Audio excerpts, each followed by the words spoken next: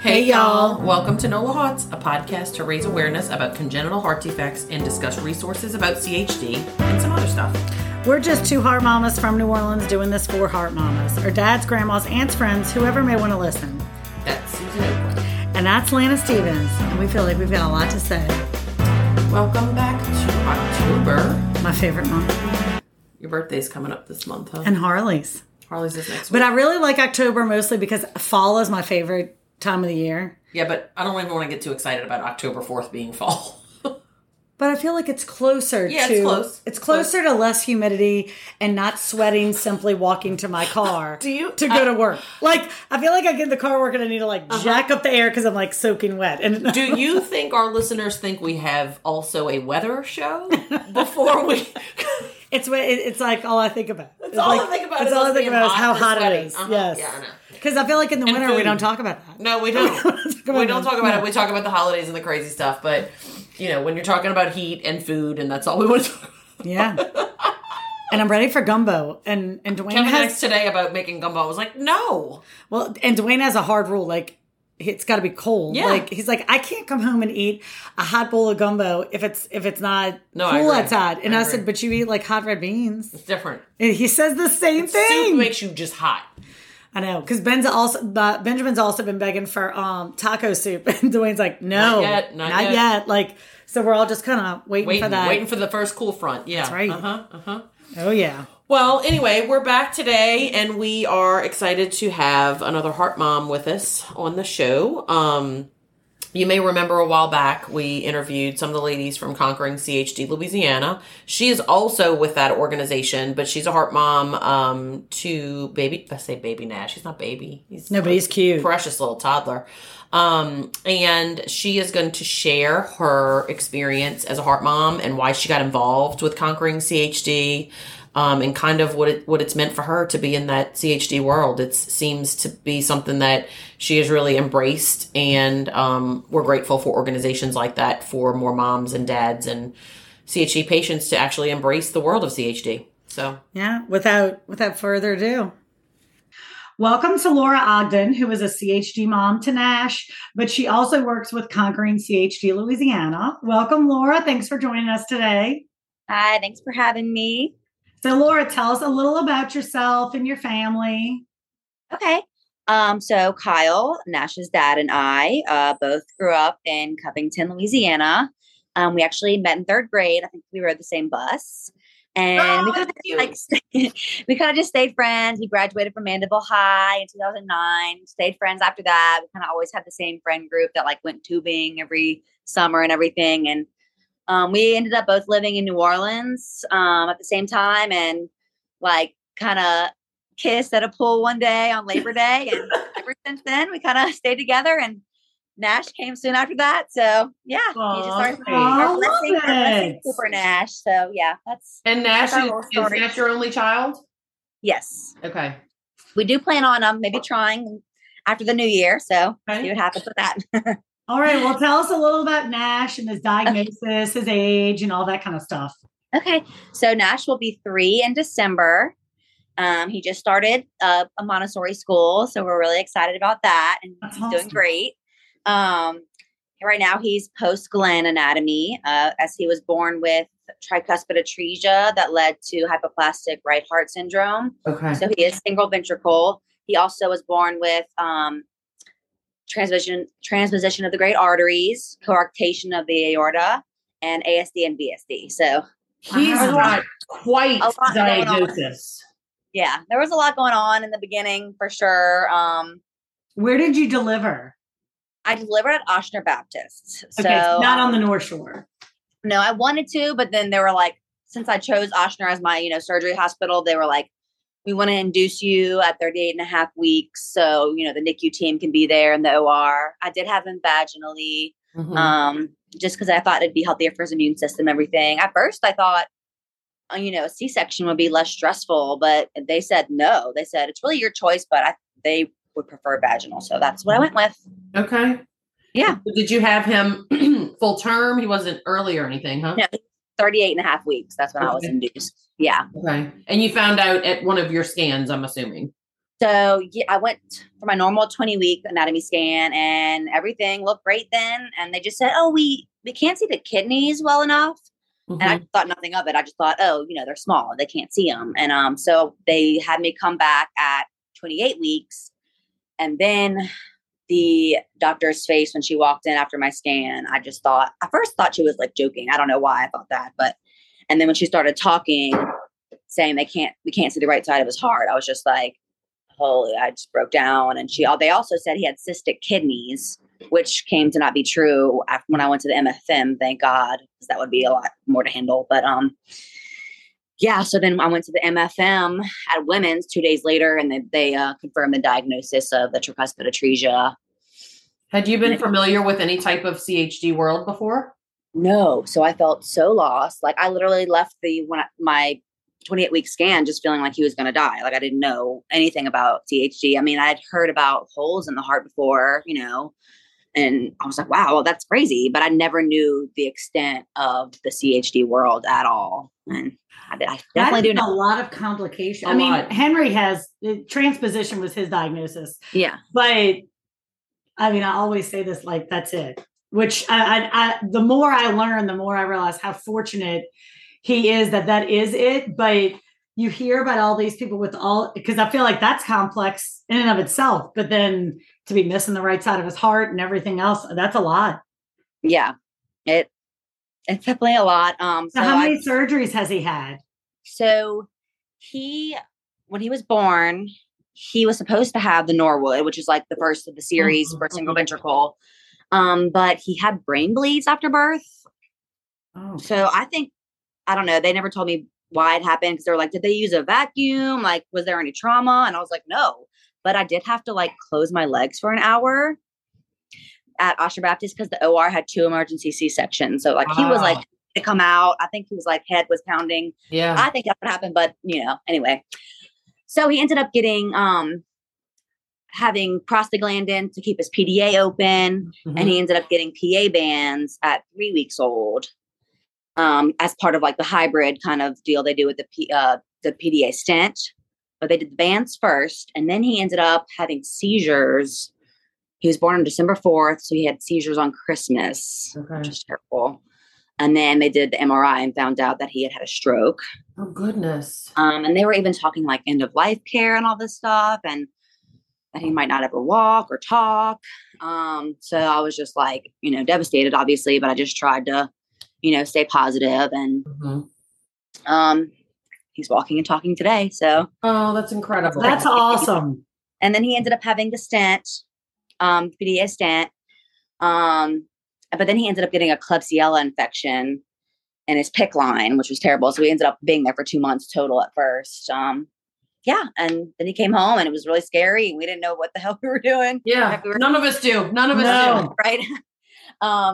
And we just did everything the doctors told us and took him once a week at first. And then it led to once a month. And now we're at 6 months. Woo! Yeah, that's a big deal. Right. It is. And he had his Norwood / Glenn, since he didn't get to have the Norwood first. So that's called comprehensive stage 2. Okay. He had that at 7 months old. And he was amazing because they said he'd probably be there for 3 to 4 weeks since it's a kind of 2 open hearts in one. 10 days. Wow. Nothing. So he's beating the odds, this kid, huh? Oh yeah, that's awesome. And so after his 7 months, so did you have like a long break between 7 months till now? That's the last procedure he's had? He did have to have his vocal cords got paralyzed. Okay. From that surgery because the nerve like runs down to where they're doing the surgery, so it kind of got nicked, which is common. So he was having to have this like thick milk, and that wasn't working. He hated it. So he ended up having just like a shot put in his vocal cord, and it like plumped it up, and it's been fine ever since. Okay. So I believe either intervention. It's like there's so many little things that happen. He did get circumcised after the fact. Yeah. Because he did some extra stuff. It wasn't just like a normal. Should we cut that out? I don't know. Yeah, cut that part out. But that's something that a friend of mine didn't know, because Henry did not get circumcised till he was like 15 months old. Wait, are we cutting this out or no? That's up to you. It doesn't matter. We don't have to. No. But that's something Like, a lot of literally that's cut not it. something that I knew going in.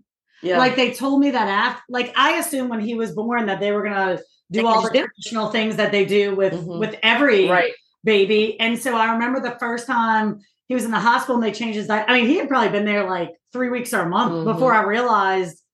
And I mean, they may have told me, but it just didn't register. And I remember saying that to a friend of mine. She's like, why wouldn't they? And I think that's something a lot of people probably don't realize, that when you have a son, they will not circumcise him when he's born. Well, at least when Henry did, it was 6 months post-op. Yeah. Mm-hmm. Is it because of like a risk of infection, or? They told me infection and then like bleeding. Okay. Because he was on blood thinners from his medicines. Yeah, that makes sense. That makes sense. I went back and forth on it for the longest time. I'm like, do I want to put him under anesthesia again? All this stuff. But he had like some extra stuff going on. It wasn't just like a normal uncircumcised. So I said, let's just go ahead and do it so he doesn't have problems, more problems going forward. I want him to have confidence kind of things. So, yeah. Well, so tell us what, fast forward to where you are now. What's happened as far as like you as a mom and wanting to get involved in the CHD community? So I remember when he was in the hospital and it was looking really scary for a few weeks. I was just praying God, saying, just let him survive. Like whatever happens, we can deal with it. I just want him to live. And I just promised that I would help spread awareness of CHD and definitely have him, have Nash to know God and Jesus. So that was kind of where like the idea of like trying to spread awareness, just because I remember being at the hospital. I felt really alone. I mean, it was right before COVID, so I had people with me. Like it was either my mom or Kyle with me at all times, except for when Michael Thomas came and visited. I was by myself and freaked out. Anyway. But that's funny. So yeah, I felt alone because I didn't know the whole world of CHD yet, and I just wanted to talk to someone else about it, and I just felt like I wanted to have that connection. And then I don't know how I came across Conquering. I think it was just like an email or on Facebook or something that they needed people. And I was like, that's my calling. That's what I want to do. And I kind of just jumped on right as Conquering CHD Louisiana was forming in February of 2019. Not the best time to form any organization. Right. But yeah, we're trucking along with that. And I am at first I didn't really know my role, what I wanted it to be or where I fit in, just because I actually just started medical laboratory scientist school as well. So I was like, I don't want to like say I'm going to commit all this time, because obviously school is very important, but I still want to be there and do all that I can, kind of thing. So my role became community outreach coordinator. So, because they kind of found out that I knew a lot of people, which I was like, I guess I do. And like, I'm good at talking to people. I don't know.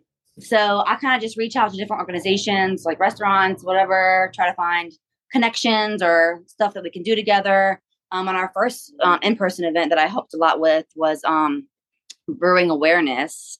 And that was at Le Chien Brewery in Denham Springs. Okay. In December of last year. And we're actually trying to get another one together this year, hopefully at Abita. Okay. Right now, my dad's like, I know there. If we can make it, we want to go. I feel like the Denham Spring one, I was out of town or something, because I looked at it and I was like, that would be fun. Yeah. It was a little far for people too, and close to Christmas. But so I think that having it at Abita will be like a big place. Yeah. It's closer to the city. We might even do like a walk with it, because the Abita Brewery is on the Trace on the North Shore. Yeah. So we're trying to get that together now. Okay. Hopefully it will come to fruition. Just get people together, because, it was hard at first having to do like virtual stuff. Yes. I think people are tired of virtual stuff. So right. I feel like I like it now in person. So yep. So tell us, like, how has being a heart mom changed you and your outlook on life? And so for me, it's brought me closer to God for sure, because you have to have that faith with you at all times, or I feel like you could break easily. But also I just I don't take anything for granted anymore. Everything is special, especially Nash. I just try to live every day to the fullest and take him to the park whenever I can and just let him have fun. He loves music. He loves to play drums with his dad. And I try to take him to all the outdoor music concerts, and he hops on stage and I have to pull him off. So, but he loves it. So, I love seeing life through his eyes, and Now getting involved with other families too. I see that it's just a whole special community that I wouldn't have been involved with if I wasn't a heart mom. Right. You know, it's also a curse as well as the blessing, obviously, because you don't want to see your child struggle and you're not certain of his future, you know, with everything going on. But hey, I mean, there's kids with the same, or actually adults with the same diagnosis as NASH. One is in medical school right now. Yeah. You know, it's nice to be able to hear those stories and yeah. So it gives you so much hope. You can only think that the surgery that Nash is getting now is so much better than it was 30 years ago, and that who knows the advances they're going to have in 30 years. So for some robot parts or something. Yeah, sure. Yeah. I couldn't agree more on like the pros and cons. Like you said, you never want to wish this on anybody, but there's a lot of good that comes out of it. Yeah. Definitely. A lot of mixed blessings. Yeah. For sure. For sure. Yeah.